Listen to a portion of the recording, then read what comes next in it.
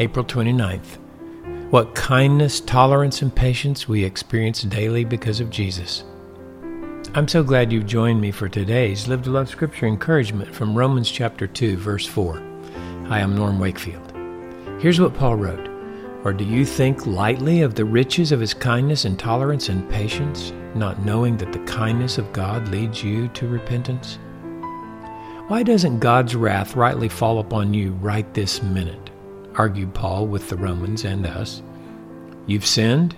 You know you have. You know what you deserve. But why hasn't God's wrath crushed you? Paul said it's because of the riches of God's kindness, tolerance, and patience. In his kindness, every time we've sinned, God restrained his wrath. Every time we've sinned, God has tolerated our hostility and enmity. Every time his justice and righteousness moves him toward crushing us, he has instead exercised patience.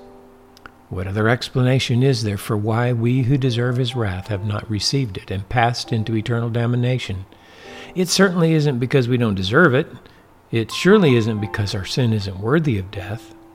There's only one explanation for why all mankind doesn't drop of our own sinful weight into a burning hellfire. It's because of the indescribable riches of God's kindness, tolerance, and patience. Have you received such riches and taken it lightly?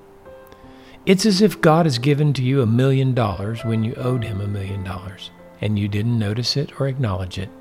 You just go on your way, satisfying your own desires and living like you want to live with no thought about who God is or what pleases him.